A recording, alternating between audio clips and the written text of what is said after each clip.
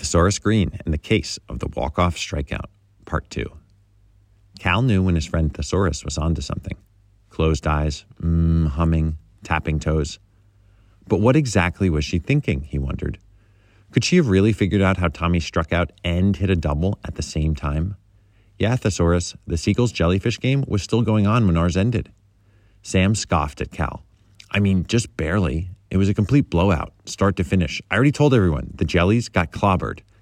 Clobbered, crushed, decimated, obliterated, eradicated, slammed, slam, grand slam, home run, said Thesaurus half to herself.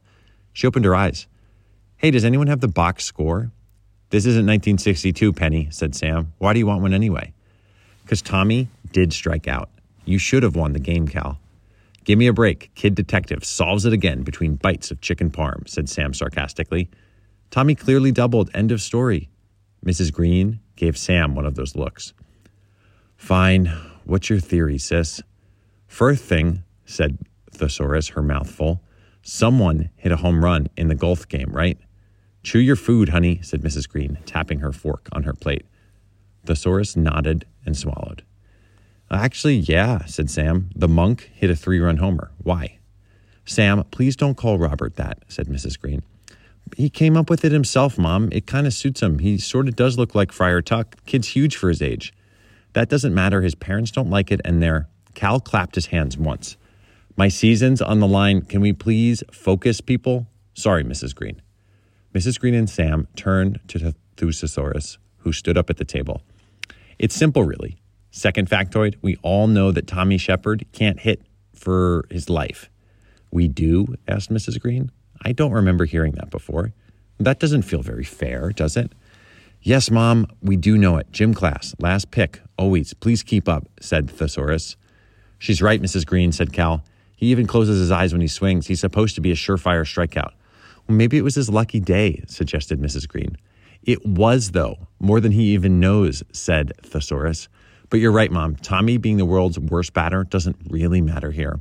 What's more important here is the third thing, and that's the field layout. Blank stares met Thesaurus's gaze. Fine, visual learners, I see. Here, imagine my napkin is Gully's Park, which works because it's just a big rectangle. And this sweet potato skin, you really got to eat the skin, Cal. It's the best part. That's where field A was, where goblins and earwigs duked it out. Thesaurus placed the sweet potato in the upper left corner of the napkin. And then this beet slice... No, don't use that, said Mrs. Green. It will bleed through and stain the table. Use my sweet potato. But you haven't even eaten it yet, Mom, said Thesaurus. Okay, fine. Mom's sweet potato is the other field, field B, where the seagulls and jellies played. She placed it in the bottom right corner of her napkin. Notice anything about the layout of these fields? They're diagonal from each other, said Mrs. Green. Good. Now, Cal, can you tell me where home plate is on field A? Cal dug his finger into his old sweet potato, right at the corner of the rectangle. And the home plate on field B, Mom? I don't know, she stared. It's here, Mom, said Sam, prodding the spud in the bottom right corner of the napkin. I think I see it. Penny, are you saying that Monk's home run ball? Thesaurus smiled at her older brother. Cal stood up. I've got it too, he shouted. Tommy did swing and miss our pitch, the ball that's in my glove, but he hit Monk's home run ball. It must have flown all the way over their outfield and into our field, and then Tommy somehow hit it back. Incredible, said Sam. That's got to be some kind of Little League world record on a couple fronts. Not bad, sis.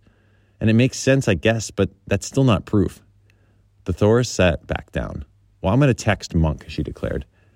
Hey, Monk, did they ever find your home run ball from the game today? He responded right away. Nope, must have blasted that sucker out into the stratosphere. Hey, can I borrow your math homework tomorrow in homeroom? Okay. Oh, you one, nerd. Thesaurus dangled, displayed, flashed, brandished her phone. Well done, dear, said Mrs. Green. But don't let people cheat off you, okay? That's where you're gonna focus on, Mom, said Thesaurus, not my amazing mystery solving. This is insane, said Cal, standing up. What should I do? What can I do? Should I tell my coach? I got to tell coach. I got to go now. He grabbed his backpack and scrambled out the back door, calling over his shoulder. Thanks for the dinner, Mrs. Green. See you tomorrow, Thesaurus. Sam brought his plate over to the sink to rinse it. You know, Cal could have used you at the field today, Penny. This would have been a lot easier if you could have solved it right then and there. Yeah, but I was at the library researching fireworks. I mean, cactuses, cacti, spiky desert plants.